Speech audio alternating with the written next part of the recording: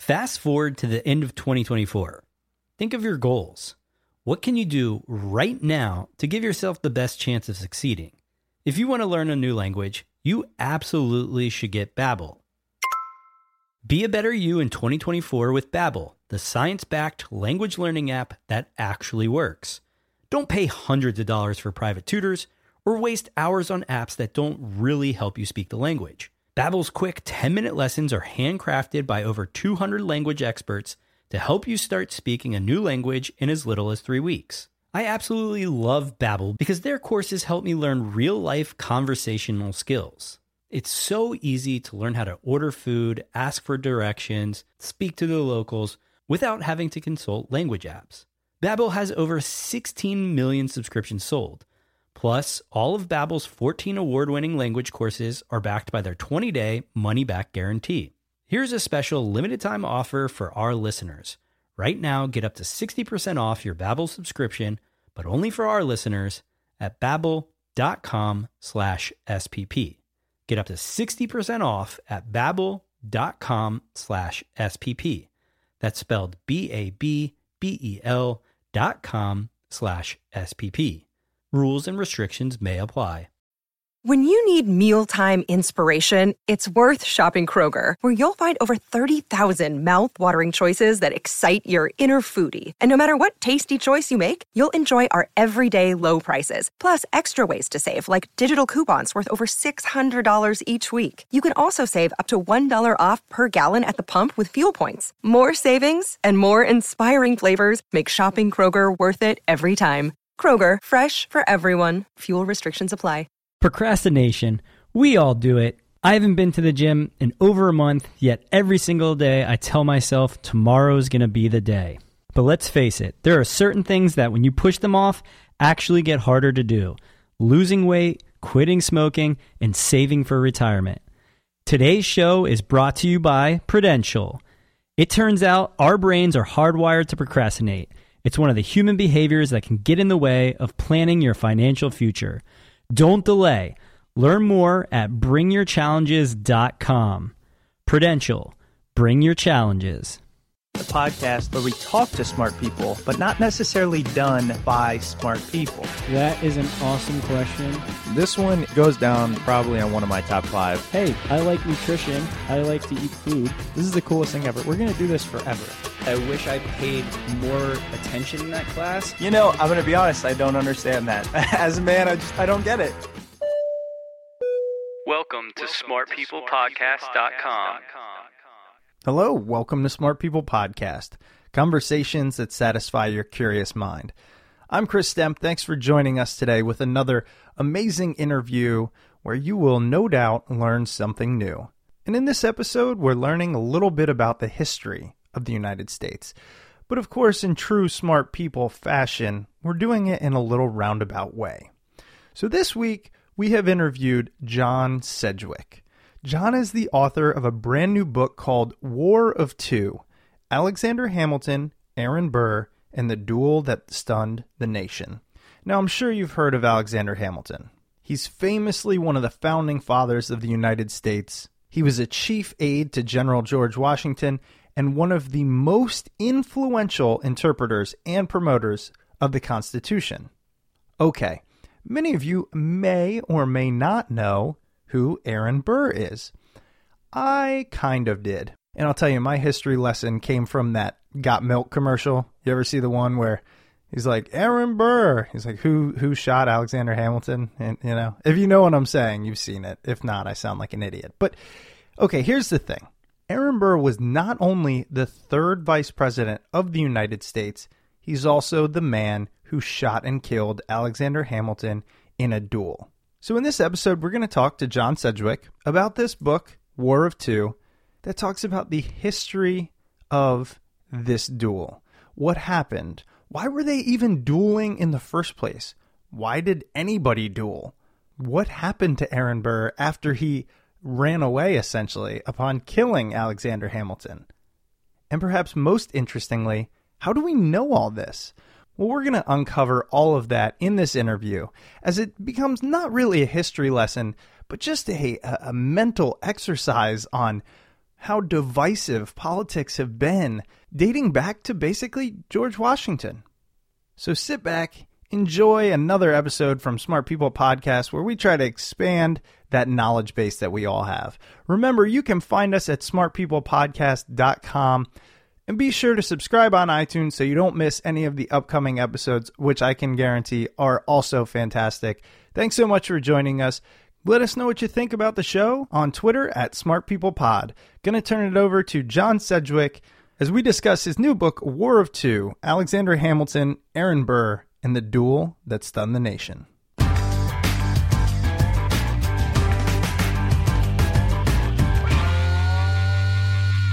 John, I first want to say thanks so much for being on the show. Excited to talk to you and learn about our history. Well, thank you. It's great to be here, and I'd love to talk to you about it, tell you as much as I know. So here's the thing. We're talking about today your brand new book, War of Two, Alexander Hamilton, Aaron Burr, and the Duel That Stunned the Nation. I have to tell you, I am not a student of history. I dedicate that mostly to poor history teachers. No one ever made it interesting. So when we first started talking about doing this interview, I didn't do any research at first, and I said, what do I know about Alexander Hamilton and Aaron Burr? Here's what I know. Alexander Hamilton was important. I know he wrote the Federalist Papers, and I know he was a president at one point. Aaron Burr, the only time I'd ever heard his name was that Got Milk commercial. Aha. Do you know the one I'm talking about? Of course I do. Where the guy's like, Aaron Burr, and he can't get out. Yeah.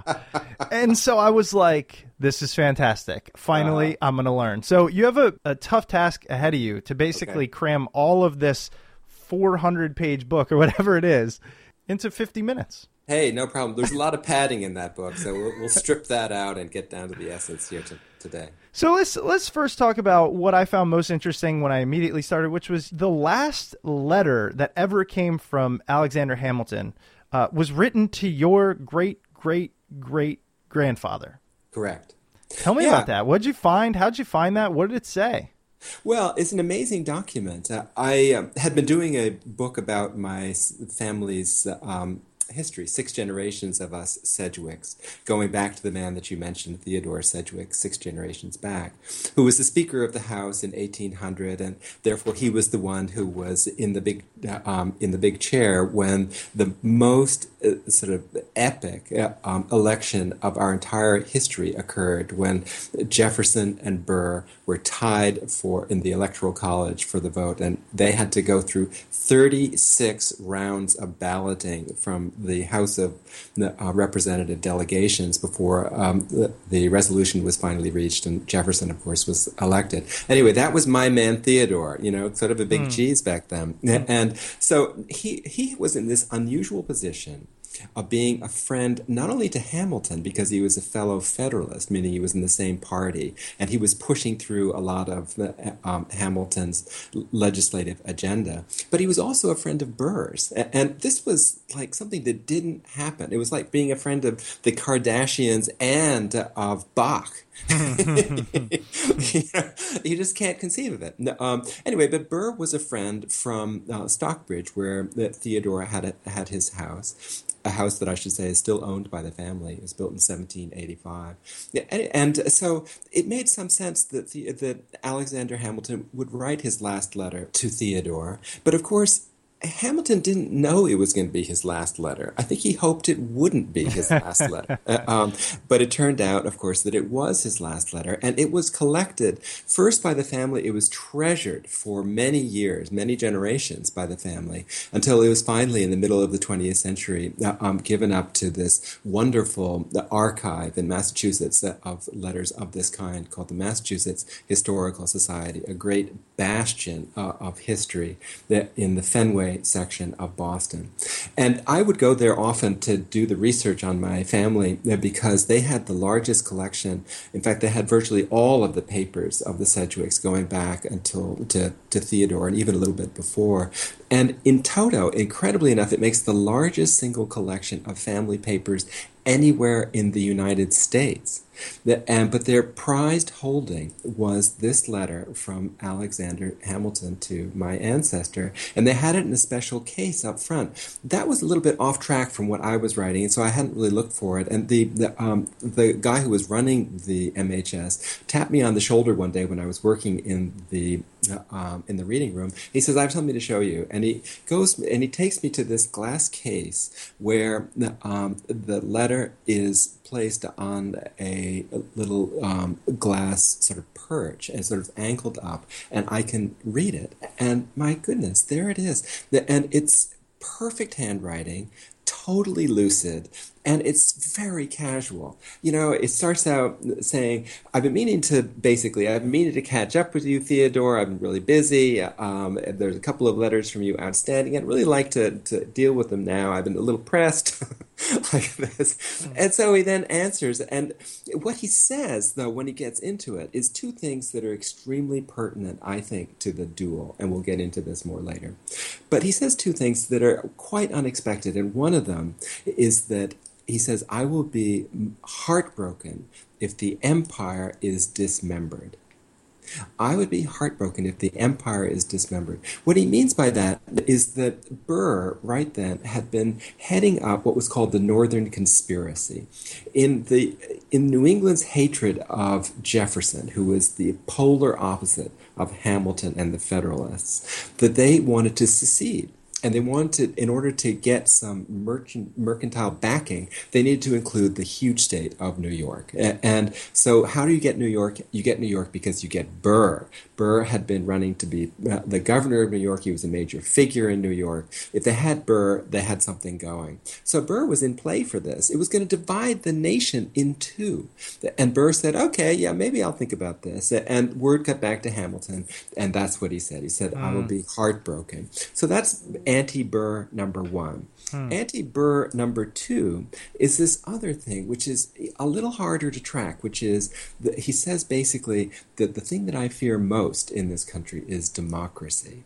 And you go, uh-oh, that's an odd thing for the founder of the republic to say, based on democratic principles. But what he meant by that wasn't the democracy that we mean, of universal franchise and everybody votes and it's terrific.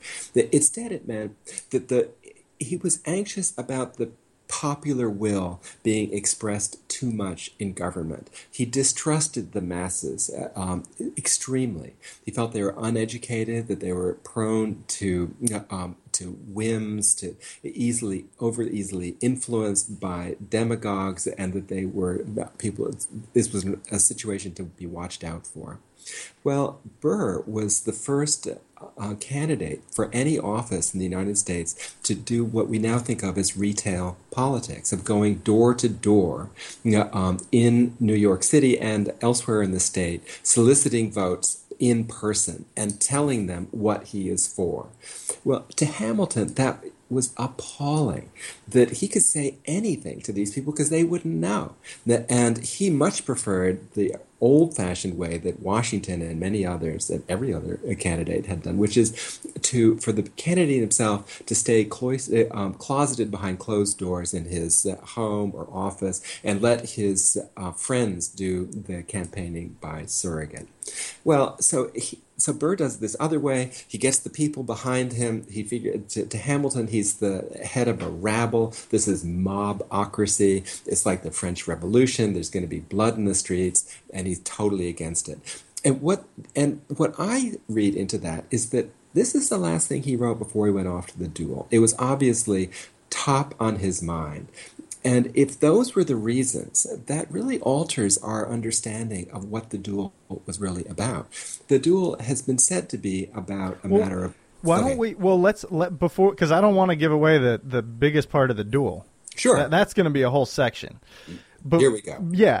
But before we get into that, there's so many things that in that description, okay, Hamilton. Well, first, I'm trying to think about how to approach this. Let's talk about who Alexander Hamilton was, because again, I don't know a ton, right? And I really want to, because the second part I want to understand more about this belief that, the masses really shouldn't play as big a role in democracy as what I'm assuming, and you'll correct me if I'm wrong, really is these, educated white guys sitting in a room. Kind of what we're talking about today, right? We have people who are like, no, we all need to vote, but then you have still this centralized power. So first, let's learn about Hamilton. Then I want to learn about that and how it relates to today.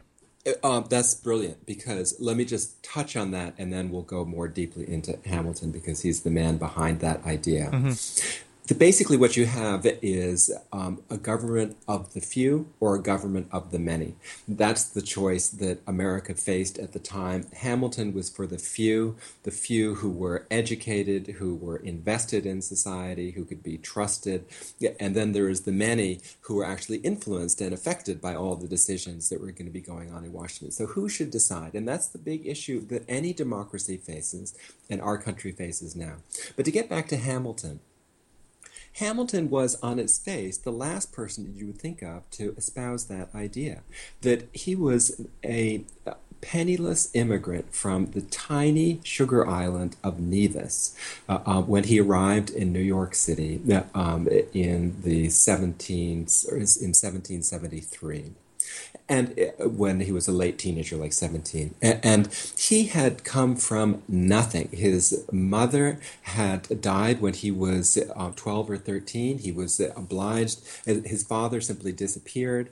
He had to scrounge for money. He was able to land a job in what amounted to a counting house, a mercantile firm in Nevis that was actually headquartered in New York.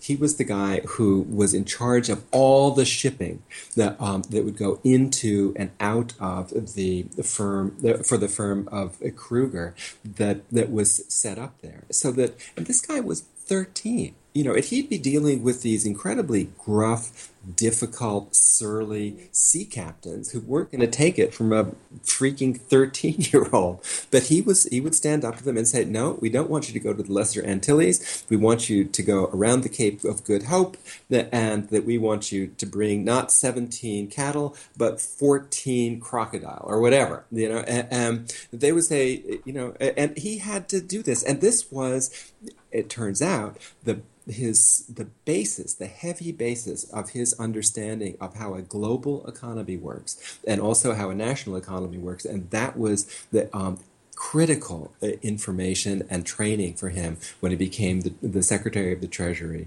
at the age of 30. Anyway, so he comes to New York. He's set up by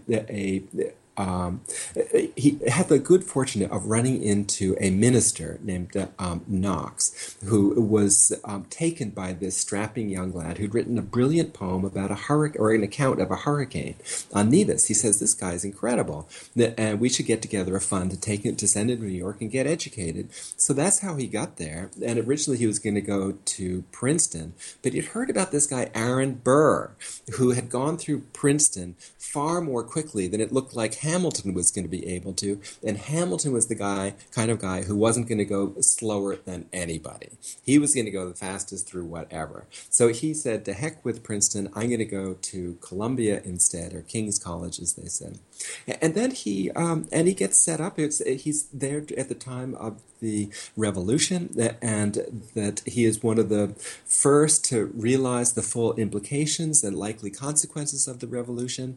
He's extraordinarily far-seeing. He's a student of war and of history and of the economy during this period, so that he sees that this is not just a small issue of rights between a large country and a small one, but ultimately an economic struggle for these independent colonies to cohere into something that could possibly stand up to England as an economic unit.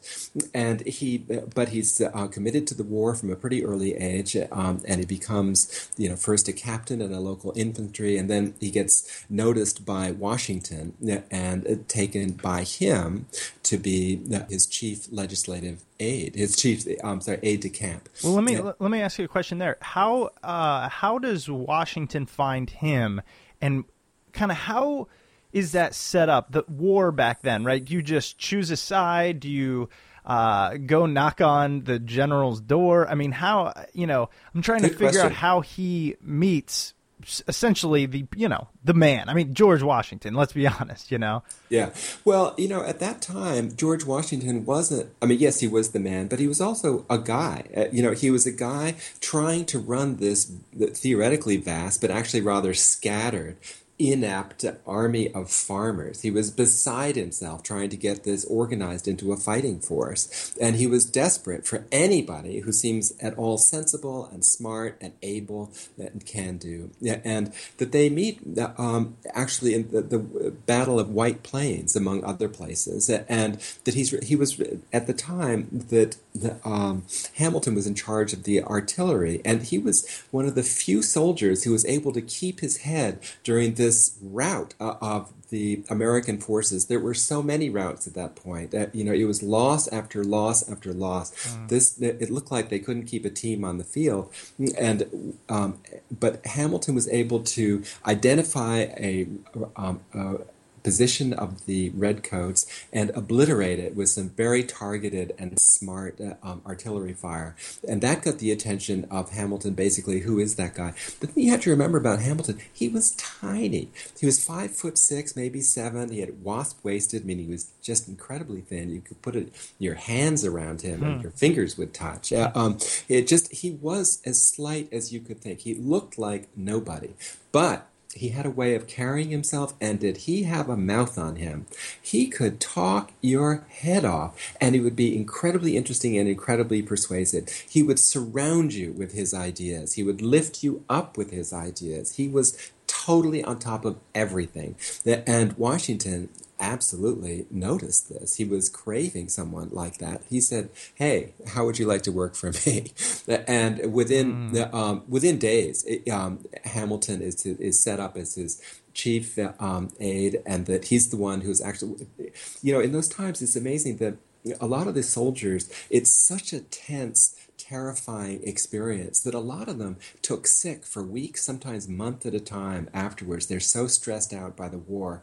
And Washington was soon after, he had to take to his bed. He was unable to keep up with his correspondence. And so that Hamilton just stepped right in and spoke for Washington as if he was Washington. He signed papers as if he was Washington's co-equal. And indeed, he was right. He said everything that Washington would say, and he said it better.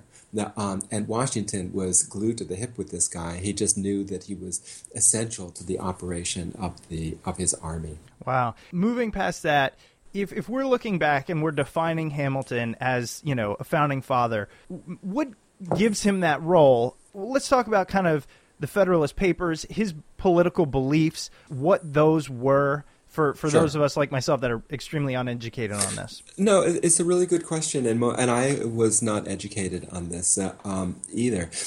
I think the best way to explain it is that there are two strains of political thought in America that were established at the time of the Founding Fathers and continue through to today.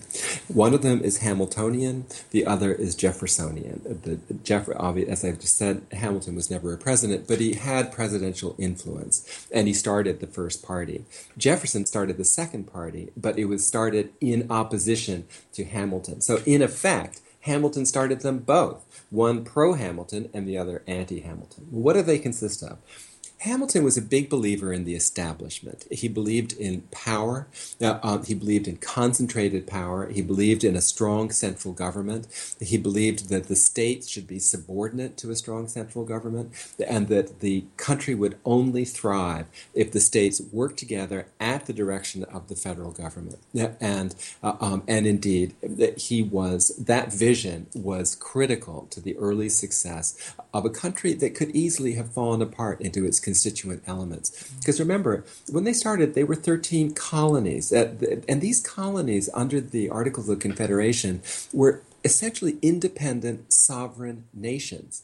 You had to basically apply. If you were in New York, you had to strike a deal with New Jersey if you were going to run your merchandise through there, or are you going to use a canal that passed along the borders of each. That everything was a product of negotiation. It wasn't assumed that it was all one. It was assumed that it was 13.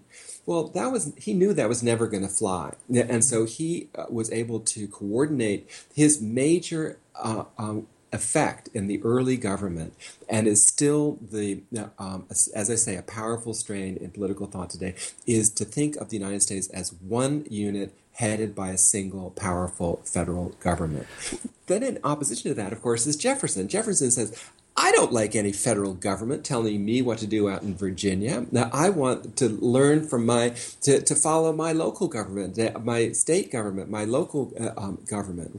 That I don't trust those bigwigs in New York as it was originally, or Washington as it was later. I mean, does this sound familiar to you? I mean, this is the essential dichotomy in American thought, and that right now we are living so much in a Jeffersonian age. Right. There is such powerful distrust of the federal government. Well, what they're distrustful of is Hamilton, because Hamilton believed that the federal government was the only organization, the only agency that was going to be able to unite the United States and allow it to stand up to other countries around the world, and that he created that. All right, I hate to interrupt, but let's take a minute for our sponsor. This week's Smart People Podcast is sponsored by Northern Catch, the delicious new seafood subscription service connecting you with the pristine waters of Alaska by providing you with sustainable, wild Alaskan seafood delivered straight to your door. So you've heard us in the past couple episodes talking about Northern Catch. Have you subscribed yet? If not, you need to do it. As many of you know, there are so many benefits to eating healthy, sustainable, wild-caught seafood. For example, the USDA recommends people consume at least 8 ounces of seafood per week to get those healthy benefits of omega-3 fatty acids. The problem is, a lot of the seafood you buy, you're just not sure where it's coming from. That's where Northern Catch comes in. Northern Catch delivers wild-caught, sustainable seafood straight to your door from the cold waters of Alaska. Your box will contain 4 varieties of Marine Stewardship Council certified fish and/or shellfish, depending upon what's in season at the time. So if you want to enjoy delicious wild Alaskan seafood, head to northerncatch.fish. That's right, it's .fish, and donate $10 to the Alaskan Marine Conservation Council. When you do that, you'll receive a captain's card that gets you a $50 discount on the first month of your Alaskan seafood subscription. So head on over to northerncatch.fish and sign up today. Now back to our show. Well, we got to talk about this. And I'm going to ask your opinion, given your research, maybe trying to put political beliefs aside. But we look at Hamilton, we look at people like Alexander Hamilton as, we call him a founding father, right? Right, correct.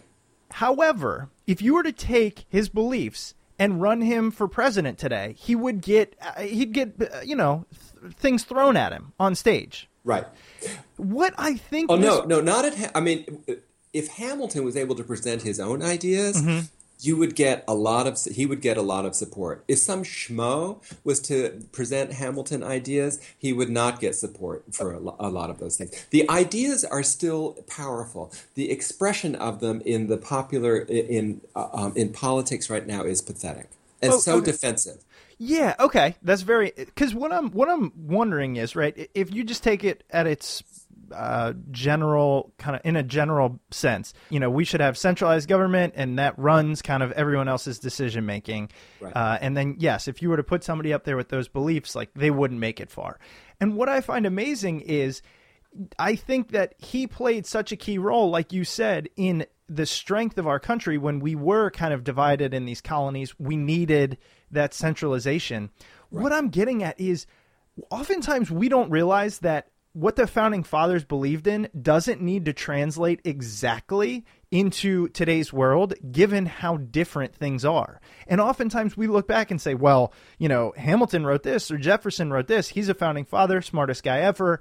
We should take it at face value. And I just, personally, I'm putting my own opinion. I'd like you to tell me yours, but I just think that that's narrow-minded, short-sighted. We need to think in terms of today's environment. Well, I think that's true. We obviously need to think in terms of today's environment because that's where we're living. But I think that, and Hamilton's prescriptions for the late 18th century are never going to fly now. But the basic impulse of his ideas, I think, will. I mean, let's take an issue like climate change. Well, there's no way that the states and local municipalities are going to be able to make any impact on the biggest issue of our time, right? That's something that only the only federal power, federal organization, and federal ideas are going to be able to influence it, because you have to. Everything has to work as one. You can't have Georgia and Indiana opting out and only Ohio and California going along, or it's just not going to work. And that's the kind of thing. I mean, like the interstate highway system. That is a Hamilton idea. The putting a man on the moon. That is a Hamilton idea. And what's happened is that Reagan was able to persuade the public that the federal government isn't the answer, as he said. It isn't the solution, it's the problem. Well, that was such an easy, clear directive, and it rang true for so many people who didn't want to pay taxes, who saw Washington as being a long way away from their lives, headed up by a bunch of pointy heads that they didn't identify with and probably didn't know, and that really had its resonance. But you see, to Hamilton, that was just the kind of mobocracy malarkey that made him froth at the mouth, because he thought the federal government is the solution because there is no other.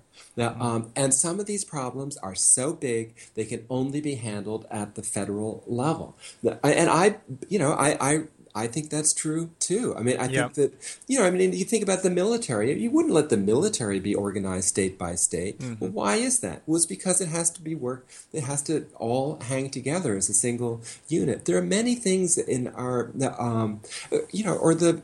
just think of the issues related to energy, and the government has to set certain standards for energy production and to protecting the environment and things like that.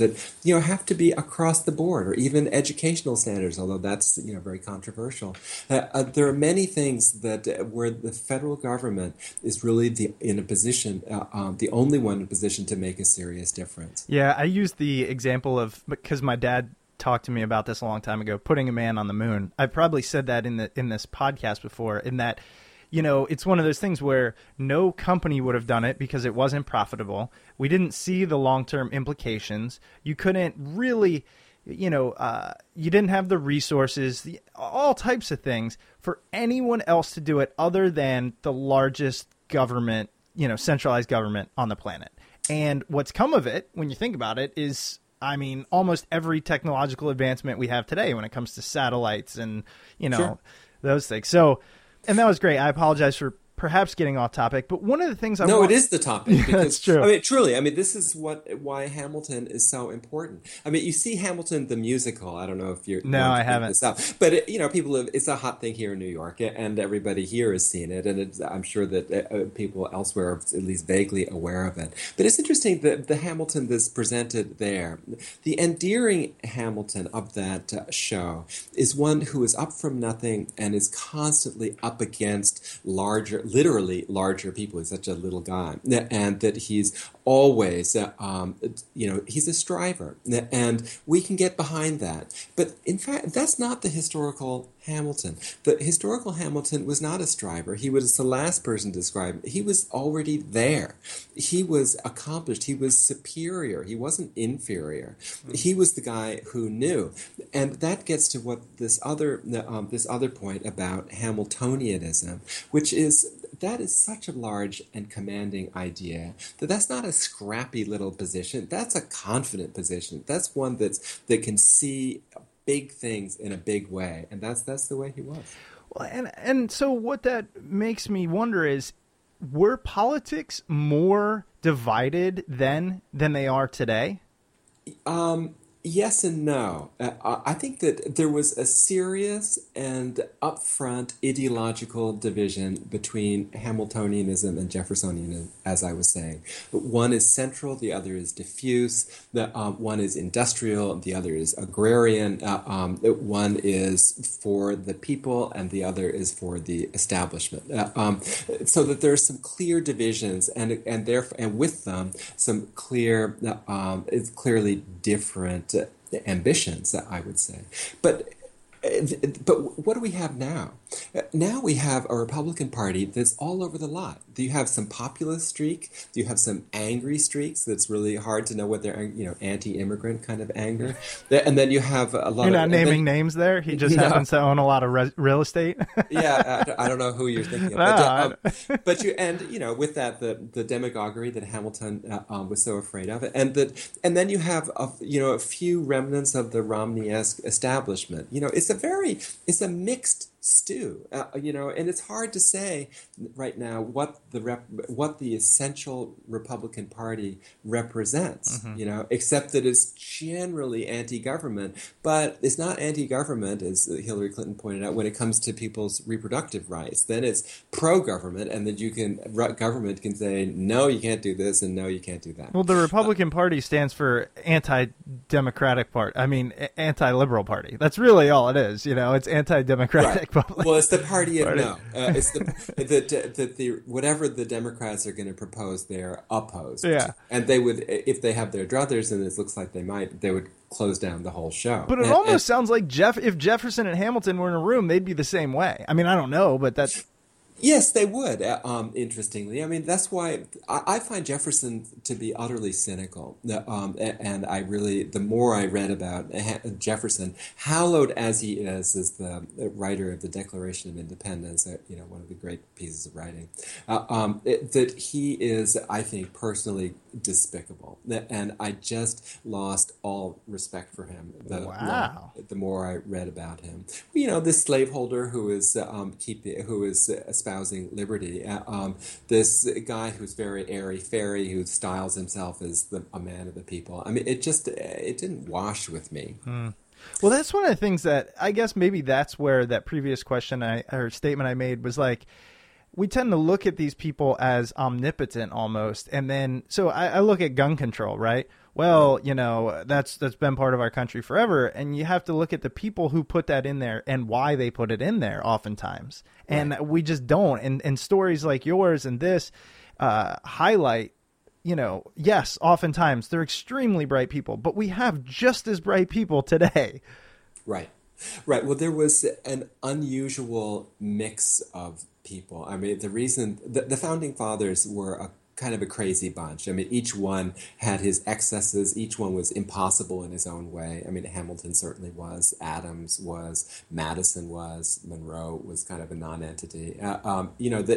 Only Washington was a truly integrated personality who was reliable and that you knew what you were going to get from one day to the next. Everybody else was all over the place. But they had their skills were wonderfully complementary. They all believed basically in the same thing. They all had a contribution to make that was accepted by the others. And they had a sort of wonderful rivalry going on where each spurred the other on to deeper and more original thought.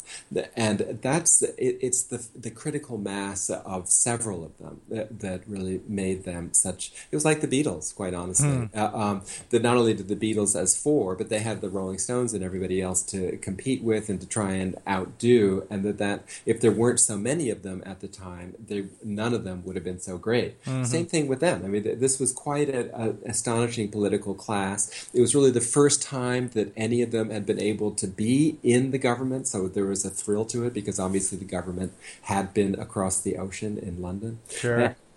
So yes, there were some real opportunity there, and they were very ambitious men. I mean, and this was the way that they were going to put their stamp on the future. So let's talk about this duel and this guy, Aaron Burr, that, I mean, look, maybe I'm wrong, but nobody really knows about. I mean, in comparison to the names we've thrown around, Jefferson, yes. Hamilton, right. Washington, it's just some guy, and he ends up killing him. So let's talk about who he Sure. is and what happened. Well, I see Burr as a very shady figure. I find him really interesting. If I were at a dinner party, I would sit next to him. I would. You don't have to sit next to Hamilton because wherever he is, he's going to hold the table, and you're going to hear everything he says. But Burr would whisper slyly to you some cynical but hilarious remark about someone else, and you would just be doubled over.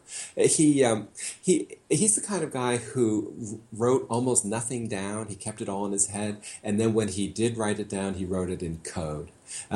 He was that cautious, that interior, that dark.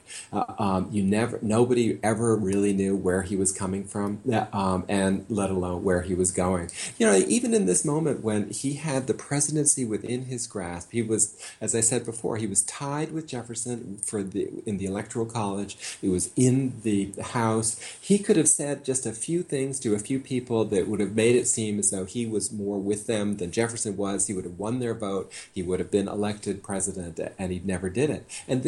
But after having spent his whole life trying to climb to that position, instead, he didn't even come to Washington for the vote or even to observe what was going on. He stayed in Albany because his prized daughter Theodosia was getting married, and he wanted to oversee that their marriage, and never came down for the most important event in his political life.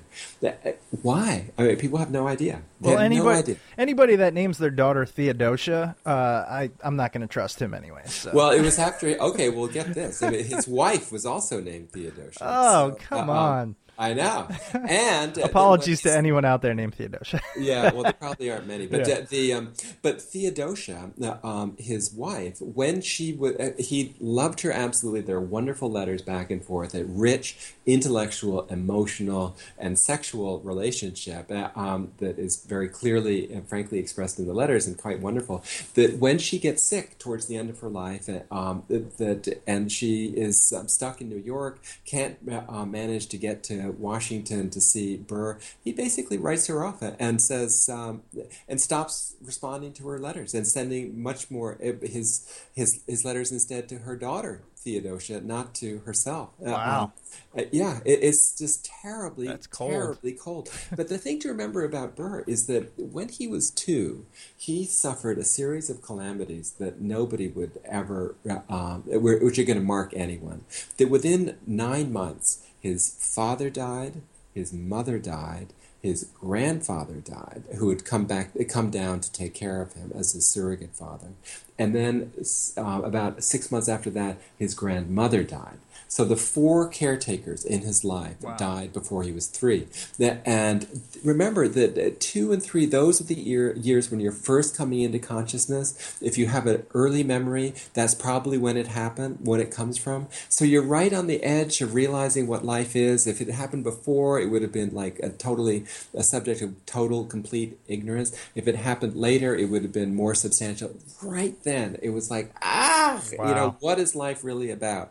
Life is a story of loss. And that's, I think, the message from his childhood. And it's also a message that I don't really know where my place is. Who are my people? What am I doing? Who's going to take care of me? There is this sense of drift with him, and a feeling that nothing really matters. So that was Burr. And so Burr's this guy. He's smart. He's coded and all that. He runs for the presidency. Right. He misses by a minuscule amount. Right. And then becomes vice president? That's right. Okay. In those days, that's the way it worked. The runner-up gets the vice presidency. Yeah. Which I kind of like that, because then you're forced to have both sides of the aisle. And I don't know. Anyways, that's a different discussion. No, you would think so, but it works out that they hate each other and won't have it. Everybody freezes their vice president out anyway. Right. So Jefferson hates Burr because they're basically from complete opposite ideologies. Yes. Now, why does Hamilton decide to square off with him? I mean, in a duel? Yeah, in the biggest way you can possibly square off. Well, the thing that Hamilton had always distrusted and then hated and then actually reviled Burr for was the fact that he wasn't playing ball. That everybody back then took one position or the other. Either you were on the Hamilton side or on the Jefferson side. Life, you have to understand, was divided in two. There were two kinds of medicine. There was medicine for the Republicans, medicine for the Federalists. There were two banks. There were banks for Federalists, there were banks for Republicans. Styles of dress. There was Federal style, there was Republican. That's the way life was. It was divided in two. And for him, not to take sides was like, what? You know? And so Burr, he would sort of edge over into be a Federalist on certain things, or a Republican on other things. Well, what was he? He was like a cat that was a dog in some ways, but a cat in others. You just didn't know what to make of this animal. So that really set Hamilton off. He figured that a man of principle had to choose and had to be consistent. And the fact that Burr was veering around made it very clear to him that he was doing this only for personal gain, that he would take any position so long as it advanced him politically, that he didn't fundamentally care. And that is what made him seem, in the famous word, dangerous to Hamilton. And when he said this at a dinner party in Albany in February of 1804, when Burr is towards the end of his term as vice president, he's going to get dumped by Jefferson. He'd been scrambling to get another pretty good job and ran for governor of New York and got pasted. And in part because Hamilton went all around the state saying terrible things about Burr. Well, Burr, when he heard that Hamilton had said that he was dangerous, he put it together with all of the diatribes that he'd been issuing against Burr for the last few months in the gubernatorial campaign, and he called Hamilton out, which is a sort of a term of art for setting up a duel. You challenge someone to explain what they meant by some terrible insult. And if they can explain it away, then that's the end of it. But if they can't, then to the dueling ground they go, because it was a matter of honor. See, honor is the idea that people don't get anymore. That honor was everything in the early republic to these politicians. If you didn't hang on to your honor, you didn't hang on to anything that was valuable at all. It was like their manhood. I mean, really, that honor was their pride, it was their virtue, it was their public respectability, it was their masculinity, it was their verve, it was everything good about them. And if somebody questioned their honor, that meant that there was nothing good about them. They were nothing. And so they just couldn't allow that. And so Burr took this as an honor question, and he put it back to Hamilton saying, what do you mean by this? And Hamilton couldn't take it back because he'd been saying it all over the state, all over the country. And if he took it back now, then he was going to lose face. So these two guys were stuck. And once the issue was raised, there was nothing for it but to go to the dueling ground and have it out.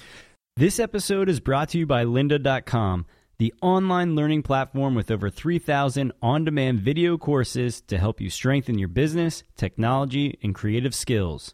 For a free 10-day trial, visit lynda.com/smartpeople.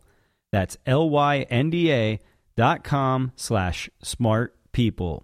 Lynda.com is for the problem solvers, for the curious, for people who want to make things happen. Maybe you want to master Excel, learn negotiation tactics, build a website, or boost your Photoshop skills. Go to lynda.com and feed your curious mind. Some of the courses I recommend are Growth Hacking Fundamentals, Getting Things Done, and Bootstrapping Your Business. I've been taking lynda.com's course on Growth Hacking Fundamentals, and I absolutely love it. The videos are amazing, the instructors are amazing, and I am learning a ton. With a lynda.com membership, you can watch and learn from top experts who are passionate about teaching. You can download tutorials and watch them on the go, including access on your iOS or Android device. And best of all, you get to learn at your own pace. Courses are structured so you can watch them from start to finish or consume them in bite-sized pieces. So listen up. Here's what you need to do. Your lynda.com membership will give you unlimited access to training on hundreds of topics, all for one low flat rate. Whether you're looking to become an industry expert, you're passionate about a hobby, or you just want to learn something new, we want you to visit lynda.com/smartpeople and sign up for your free 10-day trial. That's lynda.com/smartpeople. And now back to the show. So, okay, so at this point, Hamilton what's his position politically? Like, he's the, what? He's the founder and kind of the brains behind the Federalist Party. If there were a director of a party, that's what he would be. And did he have something to do with the Treasury? He had been the Secretary of the Treasury, and that he was the one organizing the economic structure of the United States. But he was out of that by then. So he's just going around talking trash about Burr, even though Burr is on his way out as well. Well, Burr doesn't want to think of himself as on his way out, and neither does Hamilton, but they both, as history shows, they both were. The thing also to remember is that Hamilton, just 3 years before, his son had been killed in a duel in which the son had tried to stick up for his father's name. What? Yeah, so that he had it out with this guy, Colonel Eakins, who just wouldn't, he said the terrible word, this is funny, but the word that really got them to the dueling ground was rascal. Called him a rascal. Back then, that was like calling him a word that you can't say on the air, but you can imagine. And so you can say anything. Would that be like asshole, or would it be way worse? It would be way worse. Okay. There we go. Yeah. Yeah. I mean, it's a diss, right. In contemporary terms, it's like a really serious diss. It was unforgivable. And so that they had it out, and indeed, Hamilton's treasured son, Philip, was killed. Those guys all you should have done growing up, like today, I played baseball my whole life, just teach people how to shoot, and you'll be good to go. You can just yell at anyone and then kill them. Well, that's true, but these are very heavy guns. It's a very short space. He says 10 yards. 10 yards! You would think you would hit anything in 10 yards, but it's a heavy gun. It's about the weight of a brick. You're scared shitless, if you can use that word. Oh, yeah. And so your hand's like wobbling all over the place, and you have only a couple, you have to fire quickly. Right. Because you don't want to get shot first. You want to shoot the guy and be done with this. So bang, it goes bang, bang right away. Mm-hmm. And they both miss, usually, but not in this case. And this is one other thing that's very curious about the duel, is that people don't know for sure who did shoot first. And Hamilton had said all the way along that he wasn't going to try and shoot Burr. He didn't believe in dueling, which makes you wonder why he's there in the first place. But he is there. And so the question was he going to try and shoot Burr or not? And the argument was, and this is what really decided the relative reputations of the two men, it was put forth after Hamilton was shot and killed that Hamilton had not tried to shoot at Burr at all, that his gun went off only when he fired into the trees accidentally after he was blasted and he was reeling around. Bang! Off to the trees it goes. And in fact, his second went back and supposedly found a branch that had been pierced by the bullet. Yeah, right. You know, as if you can find that. Right. So everybody in New York says, oh, that Burr, God, he's a freaking murderer. Right. And that's what Burr had to live with for the rest of his life. But it now turns out that that there was a peculiar delay. It wasn't bang, bang, as you would think. It was bang, bang. And what had happened, most likely, was that Hamilton had fired, but he had, as he had said he would, thrown away his ball, which is to say he'd just aimed wildly, not at Burr. Right. Burr didn't know this. When a shot is fired, you don't know where the bullet's gone. You just heard it fired. So he's thinking, well, that guy's trying to shoot me. I'll plug him.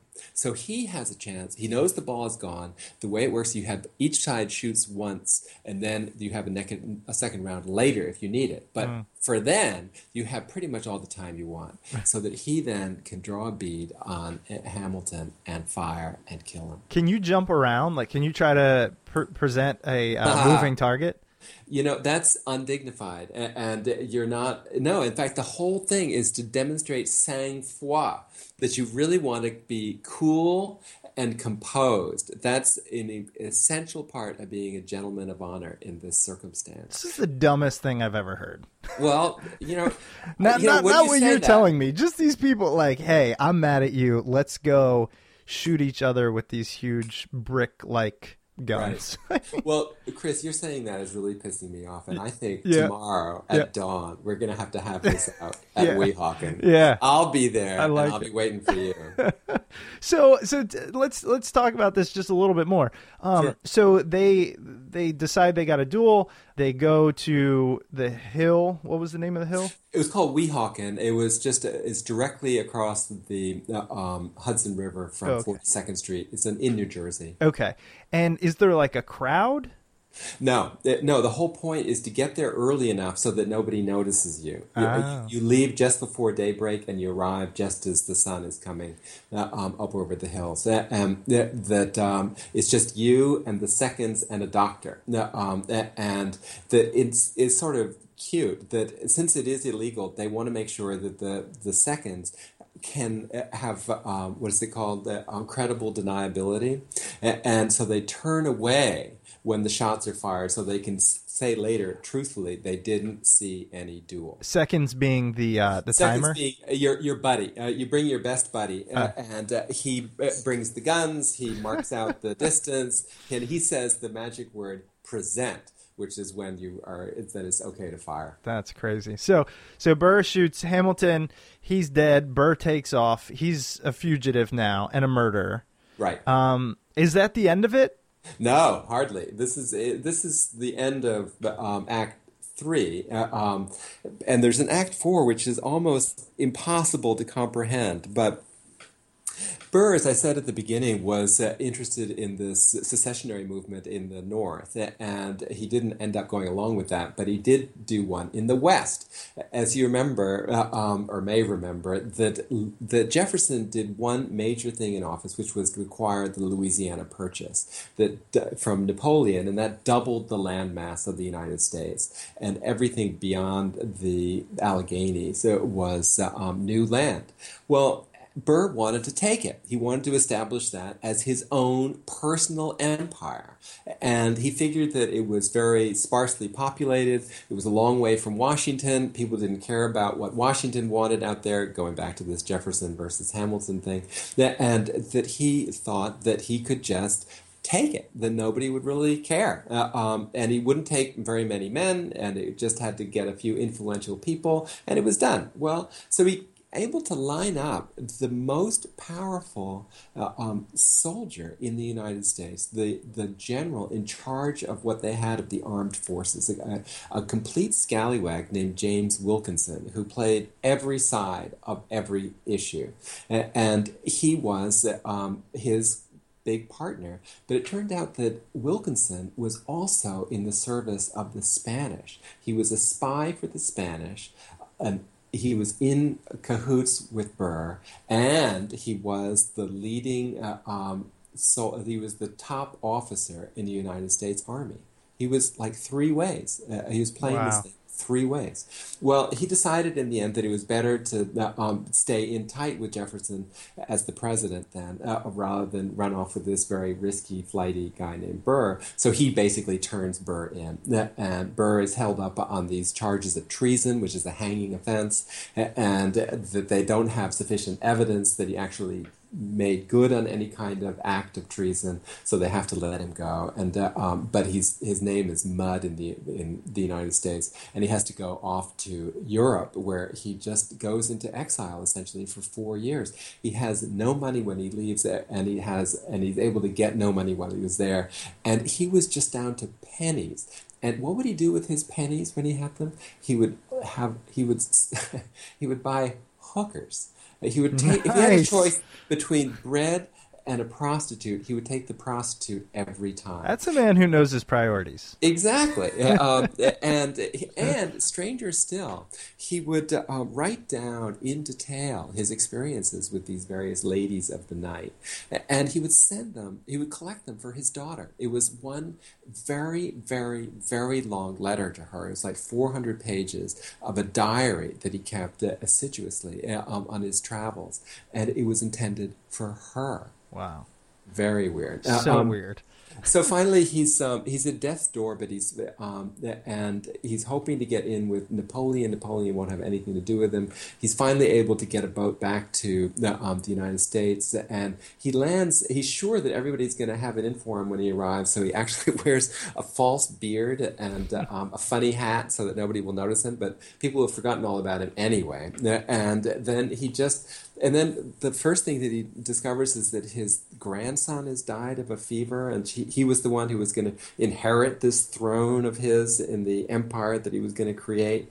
And then, worse still, that his daughter Theodosia is desperate to see him and comes north from North Carolina, where she was, by boat, and the boat is shipwrecked, and she dies at sea. Wow. A tragedy, a Totally. true tragedy, the entire story. Well, it couldn't happen to a better guy. But yeah, and then he lives 30 years more. He finally ends up marrying this very fleshy widow who was likely started out life as a prostitute herself.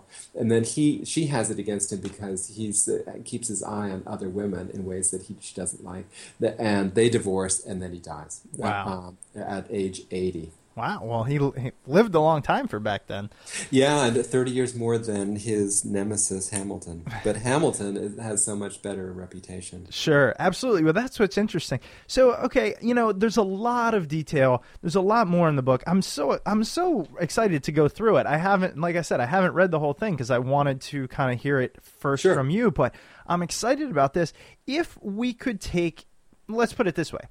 What takeaway, after all the research, the writing, the honor and partisan politics, what does it tell you about our political system today? What would you like to tell us, maybe from their perspective or from yours? I'm just trying to get, what takeaway can we use today to maybe better our politics or our system or just ourselves? That's a really good question. To me, history of the country at the national level is this funny amalgam of principle and personality. And principle and personality don't always converge. That at the best of times, principle and personality are very tight. At the worst of time, principle and personality are very loose. And I think what we're struggling with now is the fact that our political leaders are not tightly allied to the principles that that might guide our nation and that they espouse, but aren't truly committed to, and that they don't demonstrate in their personal life and in the details of their policies. That there's too much. The duel really is about the conflict between principle and personality. Hamilton was a man of principle, and Burr was a man of personality. He distrusted personality, Hamilton did. He felt that it was a will-o'-the-wisp, it would go everywhere, and that was definitely true of Burr, and that he believed that you should build your career on a firm set of principles and stick to them. And I think that's what is missing today. I don't see the clear principles that people can get behind. I don't see the largeness that principle can give. I see the smallness that personality can give. And I think that's what you can learn from this book. I love it. Well, I think that's a great place to end it. John, I've thoroughly enjoyed this. Like I said, if you were my history teacher, life might have been different. I might know much more about these things. Well, Chris, come around to the house every day at 5 o'clock, and I will tutor you. You'll teach me. I appreciate that. So the book is War of Two, Alexander Hamilton, Aaron Burr, and the Duel That Stunned the Nation. We'll link to it at smartpeoplepodcast.com, but I wanted to give you a chance. I mean, where else can people find you, find your writing? Do you tweet, Facebook? What's going on? Well, I tweet as little as possible, Good, but me I too. am on Facebook, and I try to blog there as often as I can think of it. And I have my website that is johnsedgwick.biz. Sedgwick is just 8 letters, there's no E in the middle. Johnsedgwick.biz, and that's sort of where you can find me. At heart, I'm to be found within the covers of this book. I just feel that books, give the best explanation of what this whole thing is about, and that the blogs and the commentary is always very partial and fragmentary, and it's difficult as a writer to say anything of significance in a sort of blog or tweet format. Right. Well, especially in something like this. I mean, really, from what I can glean, it's a history lesson told through an amazing story, and that's the way you get through dense material. Well, that's right. I'm a journalist at heart, and I think of this as the journalism of another time. Journalism, the best magazine journalism, which I was in magazines for a long time, is a story. That's what they call them. They're stories. And I wasn't looking to write history. I was looking to write a story. This could be a novel, but it's all factual, and it's got the things that you look for in a novel. You have extraordinary characters in unusual circumstances with a great deal of tension that is ultimately resolved and yields a greater understanding of life through that. And that was my ambition, and that's what was so captivating for me about this story. And captivating it is. Again, thanks so much for being on. The book War of Two is out. It's new. I have the hardcover in front of me. It's beautiful, has some great images in it, and can't wait to get into the details. So again, John, thanks so much. Really appreciate it. Hey, it's been a great pleasure. All right. Have a great day. Okay, take care. Bye-bye. Welcome back. I hope you enjoyed that interview with John Sedgwick. You can find John's book, War of Two, Alexander Hamilton, Aaron Burr, and The Duel That Stunned the Nation on Amazon or at your local bookstore. If you do decide to purchase it through Amazon, please do not forget to use the Smart People Podcast Amazon link located at smartpeoplepodcast.com/Amazon. If you're looking for other easy and free ways to support the show, please head over to iTunes or Stitcher and leave a rating and review over there.